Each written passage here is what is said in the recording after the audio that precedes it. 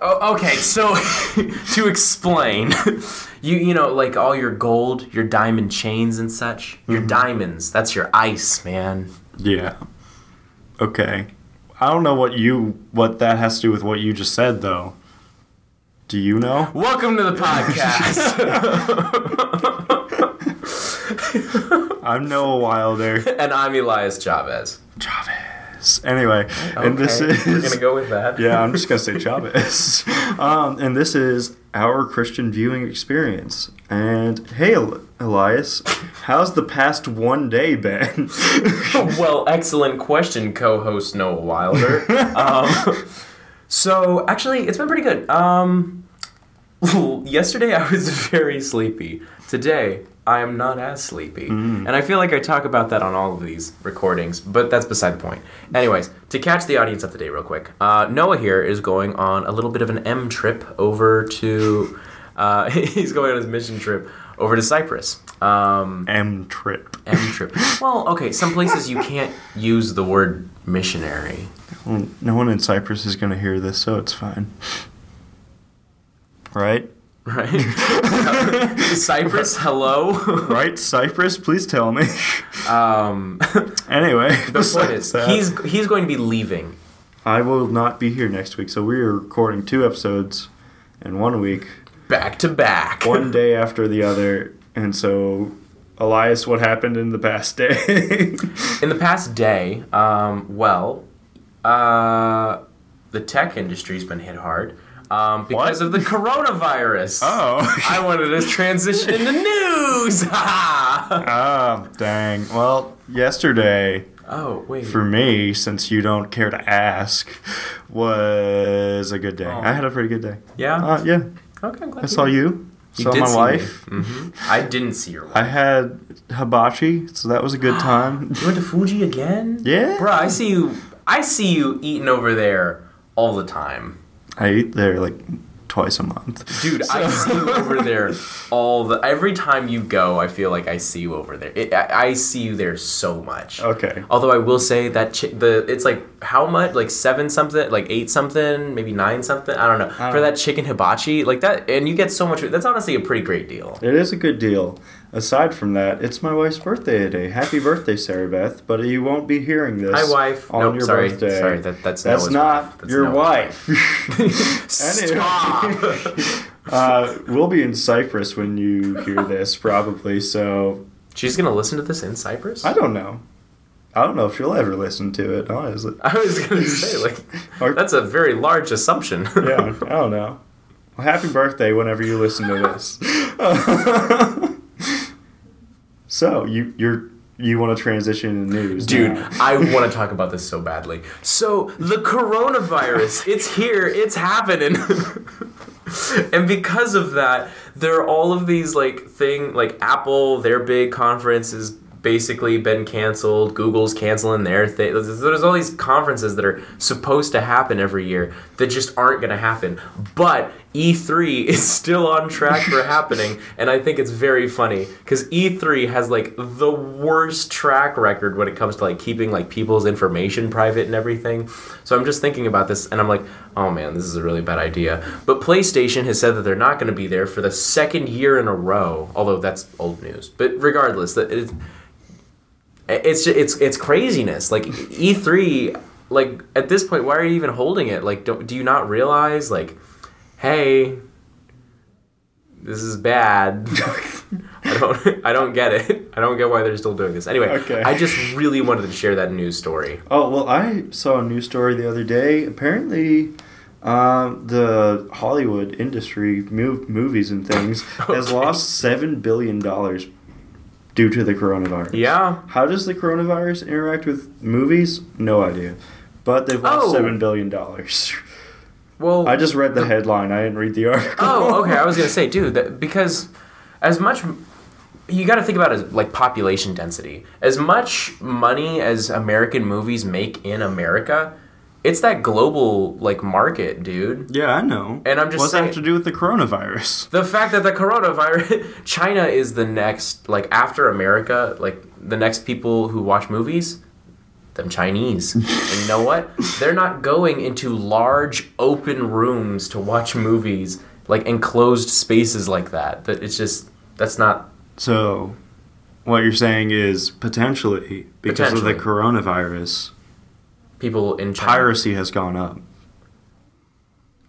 That's what I got. That's not what I'm saying. That's what you're That's my saying. leap ahead, like 5 steps from where you were.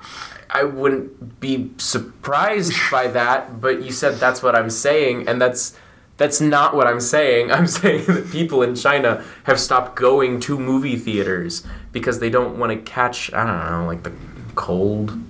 Okay. Sorry, not cold, COVID-19. That was a bad joke. But anyway. Just stop. And it's fun that we're talking about coronavirus because I'm leaving the country in 2 days. Yay! I gotta wipe down everything. It's gonna suck. Aside from that, my dad recommended a news story to me yesterday. Recommended Yes. a news story? Yes, I sent him the podcast and he was like, here's a news story, so I'm going to read it. You've seen Once Upon a Time in Hollywood, right? Yeah. Not the whole movie. I've not seen the whole movie. You've practically seen it. Yes, I've seen like 75 to 80% of it. Okay. Well, Quentin Tarantino says he will write and direct all 5 episodes of eventual Bounty Law series based on the Bounty Law series from the movie Once Upon a Time in Hollywood. Oh. So Quentin Tarantino is going to make a mini-series based on that Is there any fake TV show. Okay, well that would be really cool. And that's honestly super that's really on brand for Quentin Tarantino to be like, all of these things are interconnected, and you as the audience are part of this world that I built. Anyway, sorry, no, that's just so his style. There's going to be a TV show inside of this TV show about the future, and it's just going to be us watching Once Upon a Time in Hollywood. It's going to be the audience. So, did that article have any information on where that would be released? I'm looking at it right now. You're gonna fill in the times while I'm looking at it. Or I could just be completely silent, and it would be a really great bit for this audio podcast. That would not be good. Just saying. Okay. Wow, you are... How long is this article where you're still looking? It doesn't say. Okay. Cool. So the whole news story that you have is strictly Quentin Tarantino has mentioned that he is going to make this. Oh, okay. So he it's doesn't know stronger where than it's going to mentioning. happen. Okay. Is it going to be on HBO or Netflix or what? Mm-hmm. But he's going to do it, and he's saying that he is depending on what TV studio he goes to, he is still willing to write and direct every episode of it. Okay. So, what do you think about that? I think that it is a really good idea. I think, like I said, I think it's very much in line with Quentin Tarantino's style already. Having an interconnected world like that, that's just kind of what he does. Quentin Tarantino is a super nerd. That's just what he is. What? Okay, why don't you tell me the concept of bounty law in the movie so I can understand what the show would be? Elias? Wait. So backing up right now. The TV show in the movie, what is it about? No. Well, okay, cool. My question to you is this. Because I've not seen the movie. Okay, that was going to be my question to you. I was under the impression... So you've not seen this? No. Did we go over this in the test podcast that we recorded forever that the audience is never, ever going to be allowed to listen to in a million years? Probably. Because we looked through the Oscar nominations and you're like, I've seen all of these but 2. Yeah. I've seen 2 of them. Yeah. But I wanted to see all of them. But you wanted to... actually, on that note, did you ever get around to watching... Did you or did you not ever watch Marriage Story? No, I never watched Marriage Story. Dude. Okay. It's just... I'm living a Marriage Story. I don't need to watch it. That's for you single people. Okay. I'm sorry. Did that offend you? It didn't offend me. It just broke my heart. Okay. What are you looking up there? I'm gonna Google to see if there's any... Okay, basically, Leonardo DiCaprio, he plays this character in Bounty Law, okay? Rick. His name is Rick. And he plays a bounty hunter. So did you not remember this from the movie? No. I wanted to see if there was any more details on this. Oh, okay. And it just... Yeah. GQ has an article on it. Esquire has an article on it. Esquire. Why would Esquire have an article? Well, here's the thing. Oh, actually, on that note, it's Esquire Middle East. It's not even like American. That's weird. It's specifically the Middle Eastern branch of Esquire has an article on it. Okay. Anyways, but yeah, so Leonardo DiCaprio, his character, Rick something, Rick Dalton, there we go. Rick Dalton, he plays a bounty hunter, and he's a Lone Ranger type of guy. Like, he goes out and he sets the world right, so to speak. Okay.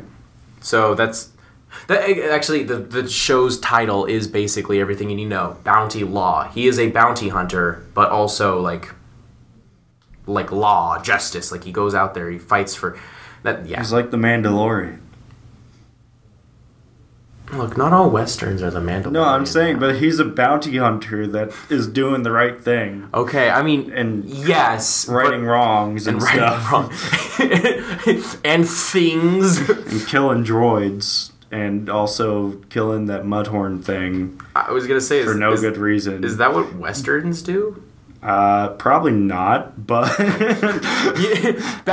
favorite episode of The Lone Ranger is when he fights IG-88. Anyway, no, he fights the bad guys and he kills the animals that are terrorizing the village or whatever. You know what I'm talking about. I know what you're talking about. Don't act like you don't. No, I'm not acting like I don't. I'm just also like, is this really? Okay, really well, I'm just going to move on from that. Okay. That was a short news segment since it's only been one day. Yeah. I was going to say, I can fill up more time. No, you're good. Wait, you have more news things? No, I was going to say I could like talk about my life more or something. Oh. But no, it's too late. You lost your opportunity. I did. Okay. Well, yeah. I want to talk about the coronavirus and look at where we are now. Yeah, because you jumped ahead. It's all your fault. Was it in my arrogance? Yes. In my anger? What are you quoting? Episode 3 of Star Wars. When he's like, Padme, is she alive? And Palpatine's all like, in your anger, you killed her. No. Yeah, exactly. Exactly. Weird like no. Nobody. I've noticed the Star Wars series is so full of weird no's. Like that. Like Luke does his no when he loses his hand and finds he's like, Luke, I am. That's a good no. That's like he's a weird emotion. No. That sounds more like the Emperor's no. No. But that's what I'm saying. There's so many weird no's in Star. No one says. Darth Vader's no in Episode 3 is the weirdest one because he's like, no one says no like that. Like that. Darth Vader doesn't even say no like that. Yeah. No one yells no. No. What do you do? Like me yelling no just then. Yeah. I was like, felt so I was weird. consciously aware of how my lips should not be in that oh sound while I'm making the noise. I was like, this is not how you make a loud noise. But that's what I'm saying. It's such a weird in-joke of Star Wars that just there's not a person who ever is just like, no one ever just says no and is like, oh yeah, no, sorry, not feeling it today. Like, no, it's always some weird, crazy, drawn out thing. Someone out there, not me, should make an edit of every time someone says no in Star Wars, and we'll We'll watch it and do a commentary. Do a commentary on our Patreon tier. We don't have a Patreon. We don't have a Patreon. Sorry that Elias just lied to you. Wow, I'm so disappointed. Anyway. Good job on the Christian content. Lying to the entire audience. I've probably done it as a joke too. I'm sorry, audience. I'm sorry, audience. Anyway, so here we are. What's next? I think we're doing feature presentation now. Wow, we're not. Yeah, that was not fast. Like 30, 40 minutes into the podcast. Yeah, I know. Okay. So maybe we'll actually be shorter. Yeah, we've gotten some feedback That tell us to be shorter. that told us like, hey, y'all are rambling. Audience interaction. Should we be shorter? Also, should Elias sing in every podcast? No. Just answer the question, guys. Can. There's like Just the email microphone us. yells back at us. Email us, tweet us at OVCE pod. OCVE. What? Oh, wait, yeah. OCVE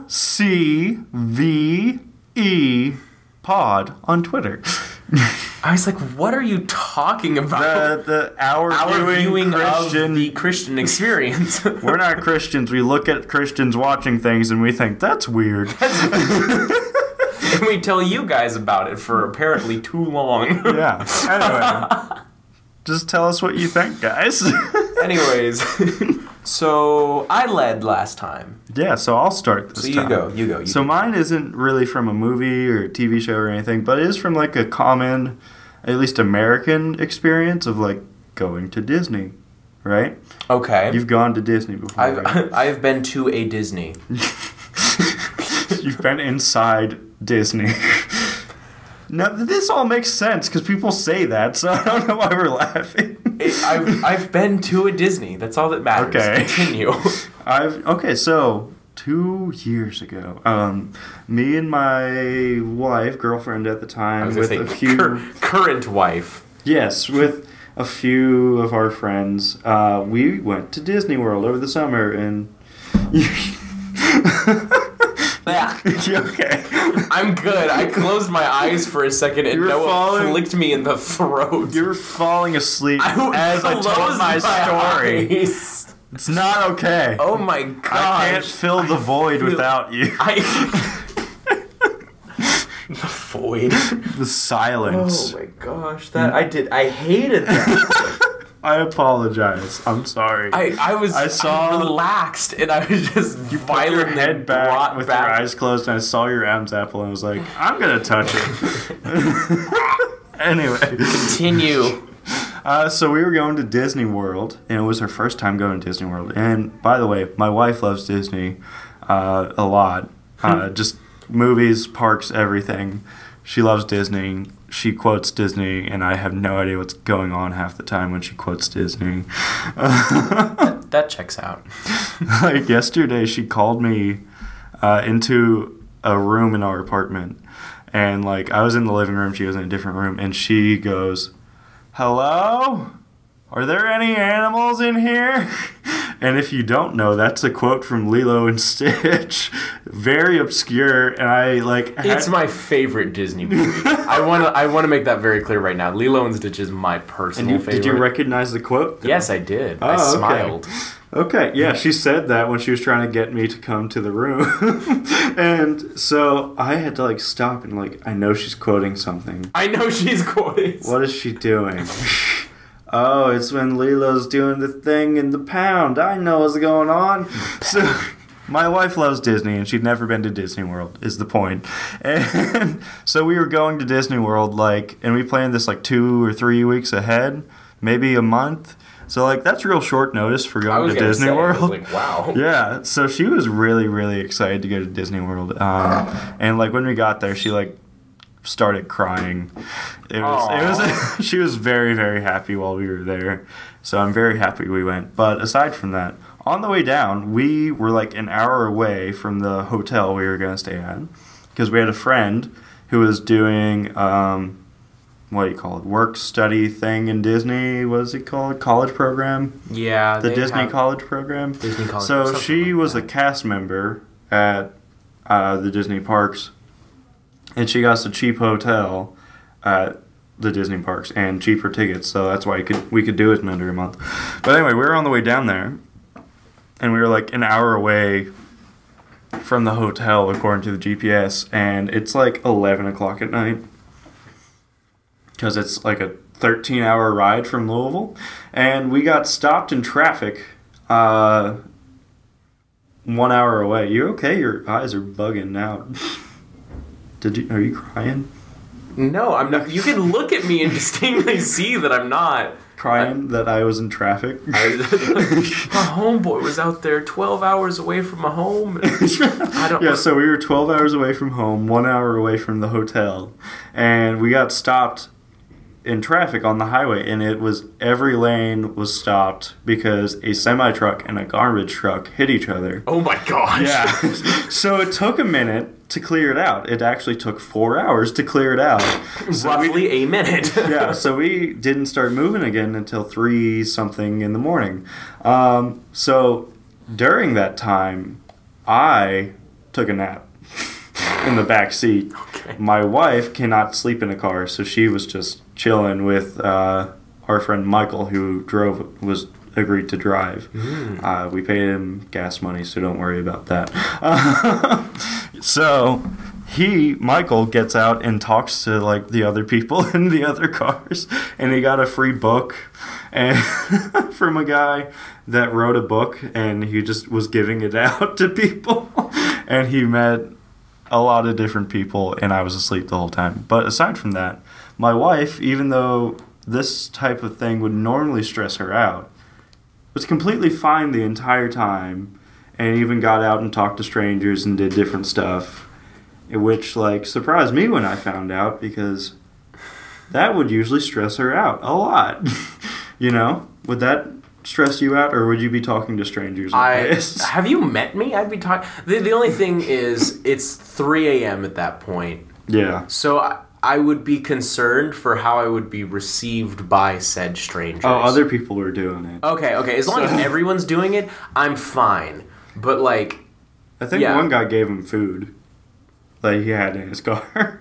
That's because we hadn't eaten since dinner. He had just like a bag of chips, and he gave it to him.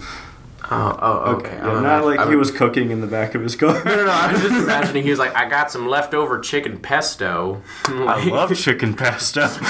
Don't you dare tempt me with chicken pesto. Dude, chicken pesto is so good. Anyway, so the whole point is my wife was okay during this time on the way to Disney. And so I wanted to bring up a verse that plays into this a little bit. It's James 1, 2, and 3. Count it all joy, my brothers, when you meet trials of various kinds, for you know that the testing of your faith produces steadfastness. Actually, I'm going to throw in verse 4 too. And let steadfastness have its full effect, and that you may be perfect and complete, lacking in nothing. So, the idea is count it all joy when you face trials. And so my wife, who would normally be stressed out about 4 hours of traffic in the middle of the night, is perfectly fine. And you know why? You want to guess? Because of the Bible? No. Sadly, oh no. Because she was going to Disney? Yes, because she was going to Disney. So who cares about the 4 hours of traffic as long as you're still going to Disney? Yeah. Because of the Bible? Yeah. Oh no. She wasn't happy because the Bible... Anyway, so the idea is like the same thing. When we're living our life as Christians, we're just on the journey to heaven. We're going through the process of what's called sanctification, where we become more and more holy and more perfect, and that process isn't done until we die and we go to heaven and we receive a new body, a new mind, a new spirit, and all those things that brings us into full perfection with God, so that we may be in the presence of God. And so there's a lot of concepts in there that I hope we get to talk about someday. But aside from that, the idea is that we're going on this journey to heaven, to our home, to God. And so when we encounter trials, yes, they're going to suck. They're not going to be good things. They're still going to be trials. They're called trials because they're not good. Like 4 hours in traffic just isn't good. It's not going to make you happy in itself, but the knowledge of who you are in Christ and the knowledge of where you're going and that you're being made new every day allows you to work through those trials with joy. It's not saying be happy that you get stuck in traffic for 4 hours, or be happy when a loved one dies, or be happy when you are sick, when you need to be at work because you have bills due or whatever. It's saying even though those things are happening, you can still find joy because of who you are and where you're going and the growth that you experience from the trials and the growth you experience, period, every day. Right? Yeah. Does that make sense to you? No, I see where you're coming from. Okay. Do you have anything to say about that? Anything to add? Why do you explain things so well? And then I want you to have stuff to say. Okay. So I explain everything so you can, like, interject and, like, say, oh, that one thing you said, let's talk about that. But okay, well, I'm just... You always phrase it as though, like, do you have anything new you want to add? And I'm like, you could just no, talk to I don't me about have it. new things. I doubt everyone who's listening is going to completely understand what I was saying. Okay. Okay, so do you have anything to say? Well, in that case, for the audience's benefit... Do you think... Just say... If all you have to say is, that was interesting, say that was interesting. It was very interesting. I think that as Christians, we often get caught up in two different extremes. Whereas, like, on one hand, we will often find ourselves in these places where we're like, oh man, you know, like I'm going through a hard time or whatever, and we completely deny the spiritual aspect of our lives. Mm-hmm. Whereas in other moments, and I guess even tying into that sometimes, when you're going through those really tough times, and somebody will come up to you and recite a verse like that, and they'll be like, oh, don't worry, just count your trials as joys. And you're like, yeah, cool. But how? Yeah, exactly. Like, but coming from that perspective, you know, there are the people who do that very well, and that's, you know, they're very good at doing that, at counting their trials as joys. Yeah. And that is a skill. That is a spiritual blessing in a way. But also they can get so caught up in having that, like, being able to, like, oh, you know, like, this persecution, you know, like, I can count this as joy before the Lord. Mm-hmm. Yeah. And that's a beautiful thing, but I don't know. Get so caught up in that and in the perspective of that, they fail to see how that could be discouraging to other believers. So there's a bit of a give and take with those two. Yeah, and I think spiritual identities. What we just read in Acts 5, because we're going through Acts, people who are listening, both of us are going through Acts. At the end of it, it just says basically, and all the apostles were beat up, and once the people who beat them up left, they were rejoicing because they had suffered trials for their faith. Yep. So, like, they were actually, like, praising God for it. And so, like, wow. Yeah. That's a way different way of living your life in that, like, they're not enjoying it while they're getting beat up, but, like, afterward they have the perspective to know that it's still a blessing and still good for them. Yeah. Even though, like, it's not in itself a good thing. Sure. I mean, Paul, he talks about, like, how, you know, like, basically essentially it seems like he'd seen, like, visions of heaven. Mm-hmm. And how, not in Acts 5, to be clear. But he's talking about, like, how he's, like, seen, like, visions of heaven and, like, all these, like, wonderful, beautiful things. But he also discusses how he has a quote-unquote thorn in his flesh. And nobody knows what that thorn in his flesh was. But he talks about that, quite frankly. It's just like, but he also discusses why that's there. He just says that the thorn in his flesh is there specifically to humble him, to like put humility in him. Because I can imagine how being a dude who's on earth has, like, seen visions of heaven, I could imagine how that would induce a little bit of pride. I mean, Moses was a rather prideful man, but he saw God. Was Moses prideful? Moses was pretty timid. Moses was pretty timid. But there are stories of, like, he got prideful later. Yes, later on in life. Yeah. I think, honestly, I tend to focus more on the latter life of Moses, just because the things that he deals with, like the anger when he, like, strikes the rock and the... Oh, yeah. That's why I just studied that a few Really? months ago. Not right now. It's such an interesting Yeah. story. God aside- still listened and like provided water for the Israelites, but also he was like, and also I'm gonna strike a couple people dead because Moses messed up. Yeah. Also, you did not bring up my favorite part about that passage. About the thorn in the side. Back is to that the God's power is made perfect in our weakness. I love that. Yes. That part specifically. Yeah. But I found another verse just thinking about this. Oh my found gosh. Another verse We're that riffing off of each other. that exemplifies this idea way better than the verse I read before. So I'm going to read it. It's Okay. Hebrews 12:2. I'm reading the ESV version, the extra spiritual version, Don't even with me. English Standard Version. I'm an NIV purist, I admit. What does it stand for? The New International. No, the fake one. I don't know. Well, it's not extra spiritual, I'll tell you that. Okay, I don't. I just like international things. Okay. Anyway, I'm going to read it now. Looking to Jesus, the founder and perfecter of our faith, who for the joy that was set before him endured the cross, despising the shame, and is seated at the right hand of the throne of God. And so Jesus is like a perfect example of what happens in this kind of scenario. He had to suffer the trials and the shame. Yes. I couldn't say the word shame. I'm sorry. And the shame of the cross, but because of the joy set before him, he continued on, and so that he would take the seat at the right hand of God. And so, like, it's the same exact idea for us. Is like, it's specifically saying in this verse, look to Jesus and how he did this. Yeah. Because we know where we're going, because we know our place. Yeah. We can endure all things. And Jesus, the perfect man, even endured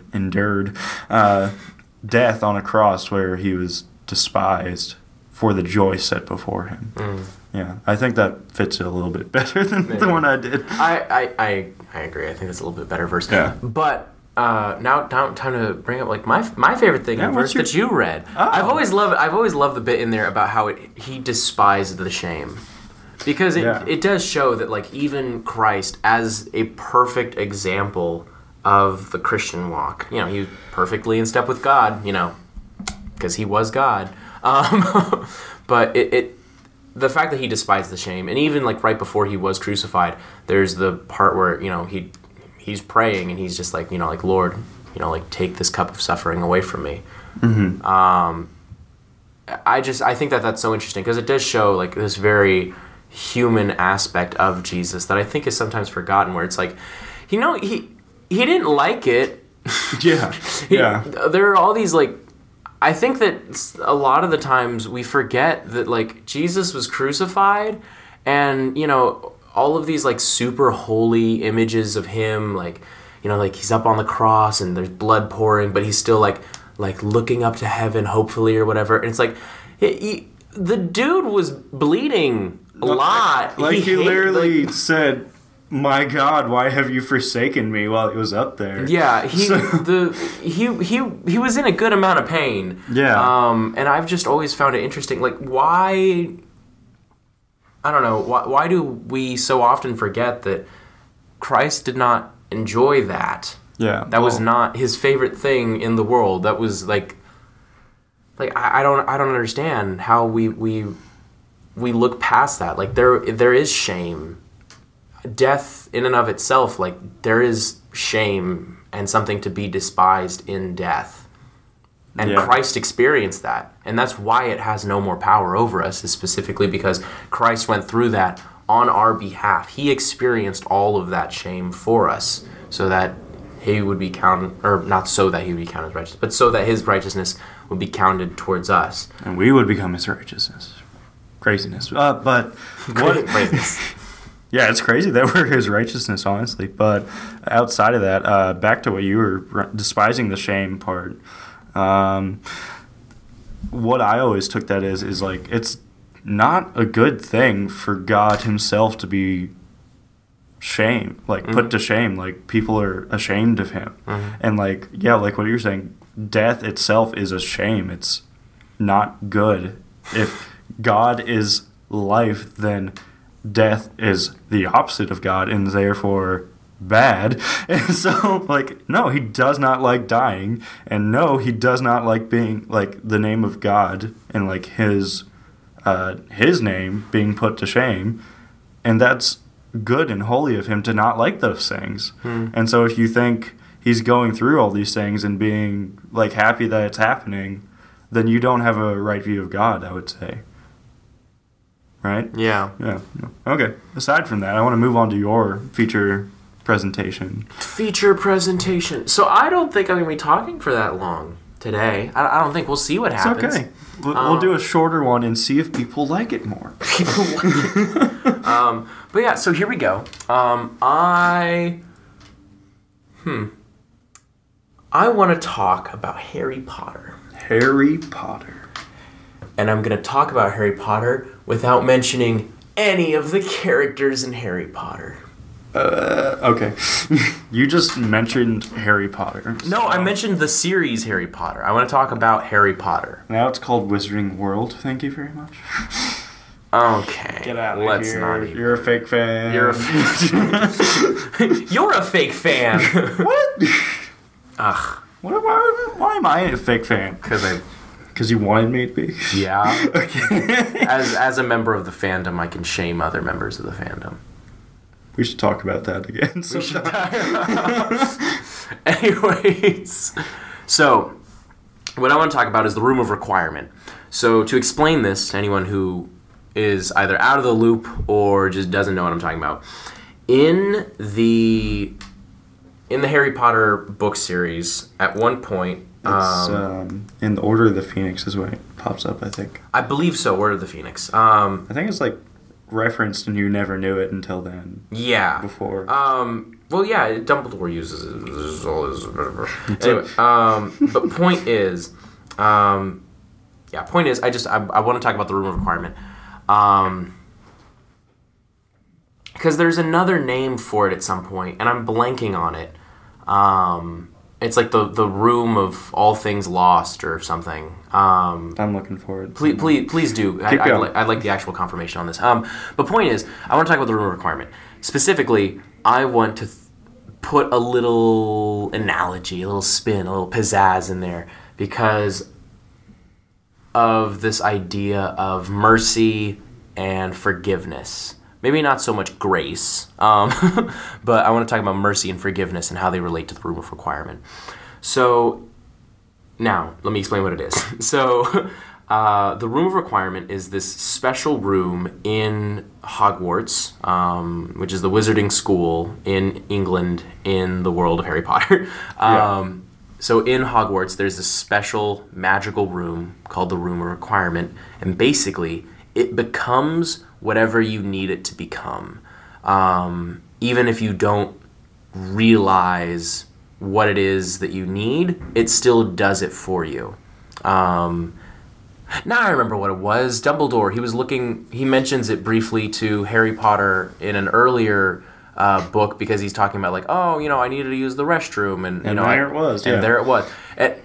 The room is literally anything. There are times where like somebody like Filch will need like a broom or something, and he's like, it's like an extra like storage room or whatever. The whole thing in I believe the Order of the Phoenix, the Room of Requirement becomes a very big thing because they need a large room to secretly practice their magic, their defense against the dark arts. And the room just becomes a giant room with like training dummies and everything that they would ever need for expressly that purpose. Later on, when Dolores Umbridge finds out about this room and she like breaks in, there's a point where she's like wondering, she's like, oh man, like how am I ever going to get all the people who were like in here and like using this room? And this isn't in the movies, but in the books it mentions that like her eyes were like directed to this sign-up sheet for it, and so she had a list of everyone who was interested in using this room. Anyway, well, if you are a student at Hogwarts and you have made some type of mistake and you have something that you just want to forget about. If you have something and you just want to throw it away and you want to put it somewhere where no one's ever going to find it, you can go to the Room of Requirement and it will turn into this room where, in the books, it says generations of Hogwarts students have thrown away things that they have, like, regretted. Yeah, it's, like, huge. It's this vast room. And I think that it's interesting because, specifically, there's an element of catharsis that I've always thought about with that. Because, again, the room does whatever you need it to, even if you don't realize that it is doing what you need it to. So if you have something and you want to get rid of it, you can go to this room and you can drop it off. And as you're walking out, I'm sure you would like be walking out and you would look around this room and you would see all of these insane things that like everyone else has, like all these mistakes that were made. Harry goes into that specific, I don't know, function, if you will, of the room a couple different times, and every time he sees like all of these different things that like he's like, oh my gosh, like look at all these mistakes and like all these blunders by all of these other students. But anyway, okay. So my idea and how I'm tying this into the idea of like forgiveness or mercy is just the fact that these students can go somewhere and just drop off their guilt. They can drop off their shame, and there's no condemnation in that way. In the Half-Blood Prince, Harry and Ginny both go there, and Harry gives Ginny this. Oh my gosh! You're good. Okay, he gives her this book that he needs to get rid of, and she hides it, so he doesn't know where it is. I was like, what's the shortest way I can describe this? Anyway, so she hides this book that he needs to get rid of. Okay, so and in that, like, he is no longer part and parcel of that. Like he that's behind him now. He no longer has that that book. There's this element of catharsis where it's just like suddenly, as a character, he is free of that, and not only is he free of that, but he sees around him like all of these other mistakes that were made by other students, and how all of this collective guilt has been placed there. And then, fast forwarding to the very last book in the series, I don't remember if it's Crabbe or Goyle, but somebody casts this insane fire spell and basically burns and destroys everything in the room. All of this collective guilt that had been dropped off in this room is in one foul swoop destroyed and completely removed. So there is no more guilt to be felt because none of those things even exist anymore. So okay, so the idea is basically like coming to the throne of grace, right? yeah, Like you can just go with whatever you have, and it will be taken away from you, right? yeah, Because, and like the idea with the room with requirement is, it knows what you need, and so when you're going to it in that place where you need to get rid of something, or you know something's wrong, and you're trying to take care of it, it will give you a room where you can just get rid of the thing that is like either hurting you or putting you to shame or causing you lots of trouble, and you can just drop it off and it's gone, and it's free access to anyone. But you have to be like willing to understand that you need to get rid of the thing. yeah. You have to know it's there. You have to go there. You have to be willing to get rid of it. Yeah. Yeah. And so you can't. It's okay. So is it like? Keep going. Do you know the Throne of Grace verse reference I was saying? Yeah, I understand the reference that you're going for. I don't know the verse off the top of my head, but neither do I. So I'm looking at. Okay. I did tell Noah as I was going into this. I was like, hey, I don't have any verses to point to. I just know that I'm very generally talking about the idea of like forgiveness and grace. We're in Hebrews again. Woo! Dude, Hebrews is such a good book. It's good stuff, man. I'll read NIV since you're doing it. I do love NIV. So let us... Oh, sorry. That was NLT. My bad. NLV, let us... Oh my gosh. NIV, let us then approach God's throne of grace with confidence so that we may receive mercy and find grace to help us in our time of need, in our time of requirement. Oh my gosh. There you go. The throne. Whoa. What? Anyway. So, my thing here is this. To summarize my long-windedness, I just simply think, hey, it's incredible that in the Harry Potter series there is this... I don't want to make the full comparison to say that it's like the throne of God, in the sense that, no, it's not like it's forgiving them for their sins or anything. Mm-hmm. That's not... It's all metaphor. It's all metaphorical, yeah. And the metaphor does not complete itself. Yeah. But I just wanted to acknowledge the fact that I think that it's beautiful that in the Harry Potter world there is this room, this place that you can go to drop off like your deepest regrets and, you know, like not be held accountable to that anymore. Yeah. To be able to like leave that, and then within the world of Harry Potter, the room itself does not burn down, but all of the guilt, all the shame, all the sin, if you will, that is held within that room at one point is destroyed. Yeah, so I want to like say something like completely with that, is that like it takes all this shame free of charge. Yeah. It just takes it, and now this room has all the bad things, all the shame, all the whatever in it. And then it itself doesn't stop existing, and that shame is still placed on that room. Mm-hmm. But then it is used in a way that it destroys all the shame and all the bad objects and all the guilt that was thrown into it and that it freely took from the students there. And so that's the same. That like lines up with God, and that he like takes all the guilt and shame, and then later, like in the cross, he takes the punishment that would have absolved us of that guilt and shame. Yeah. But because he himself, just like the room, didn't do anything wrong. Just like the room. He continues to exist. He continues to live, where if we... This is where the metaphor falls apart. But if we kept the guilt and shame and sin in our lives, and we took the punishment, it would not be good for us.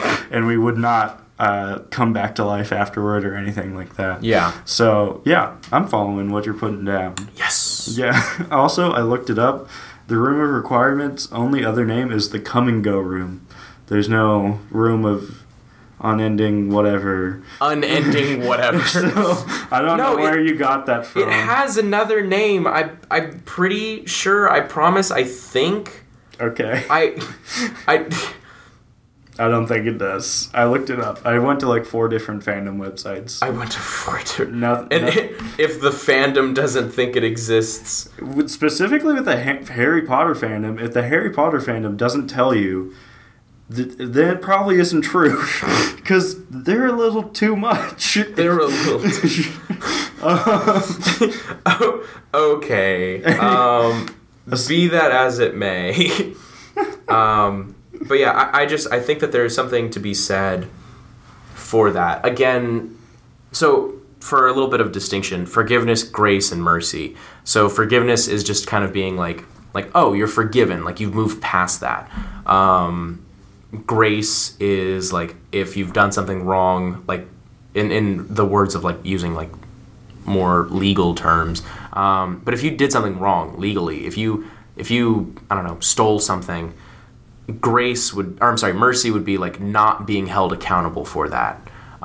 With forgiveness, like you can be forgiven of something, like, oh, you know, like, okay, like I forgive you, but you can still be held accountable for your actions. Whereas with mercy, you would be like, if you stole something, like you wouldn't be held accountable for the punishment. Whereas with grace, that would be like if you stole something and the person was like, oh, like, you know, like you're forgiven. Not only are you forgiven, but there's no punishment. And not only that, but hey, keep the thing as well. You need it more than I do, so to speak. What I always go to in explaining this is forgiveness, but I always say justice. Okay. Grace. Or mercy and grace. Okay.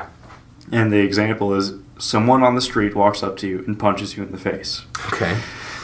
Justice is punching them in the face back. Okay.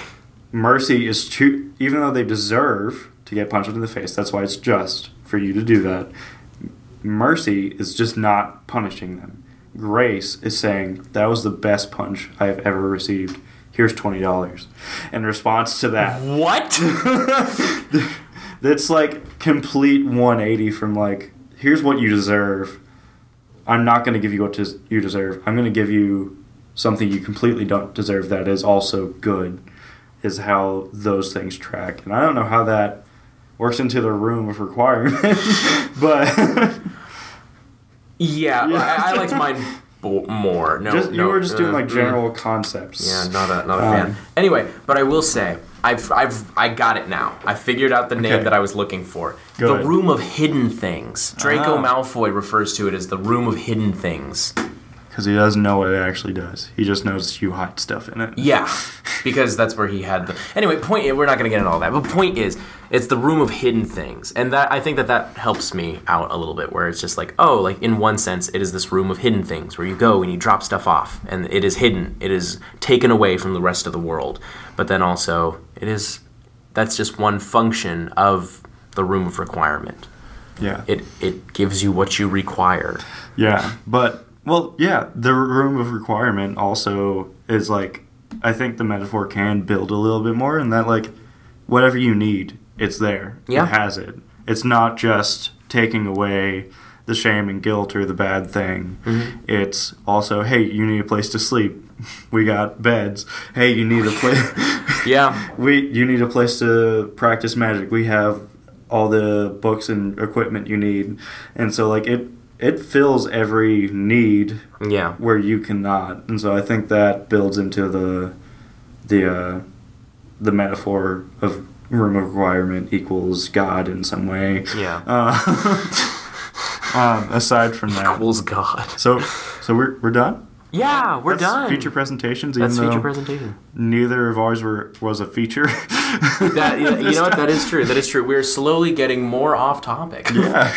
Great. Woo. Next time I think we'll just both do a movie.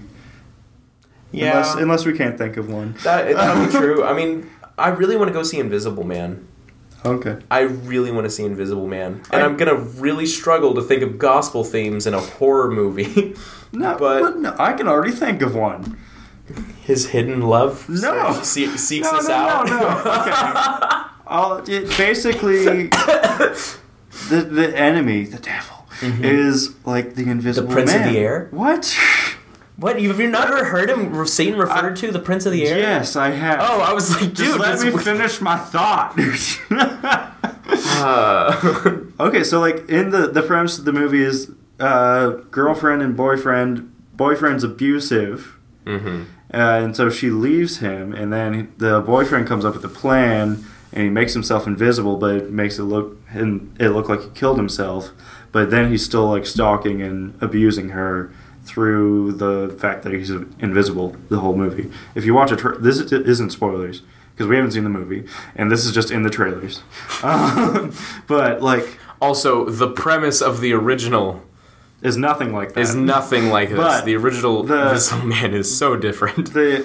Because it's a horror movie and not a sci-fi movie like the original. Yeah, that's fair. I think it plays into like the enemy, the devil. Mm-hmm. Like you often just don't see him, and you think it's just circumstances or whatever. But like there is someone pursuing you, and once you are able to accept that as like a Christian, other people will look at you and be like, that's just a circumstance, get over yourself. Yeah. Or like that's just your anxiety or whatever. But like it could be. But okay. No, it could be, but like, he does interact with us. He does tell us lies that lead us down the wrong path. So that's what I pulled out right now from thinking about the trailer. Wow, that's dark, man. See, I was trying to think of something like, oh man, the gospel, and you're over here like Satan. I mean, you can't really go tell the gospel without admitting Satan exists. So why do I need Jesus? And you're like, well, no reason really. Well, just a suggestion. If you tell people about the gospel, you have to tell them about the fall, and if you tell them about the fall, you have to talk about the devil, is what I'm trying to say. Okay, fine. Okay, so that's our Invisible Man feature presentation. Mini feature presentation on the spot. Okay. Aside from that, do you have anything you want to ask the audience? Since there is an audience now. Since there is now officially an audience. Okay.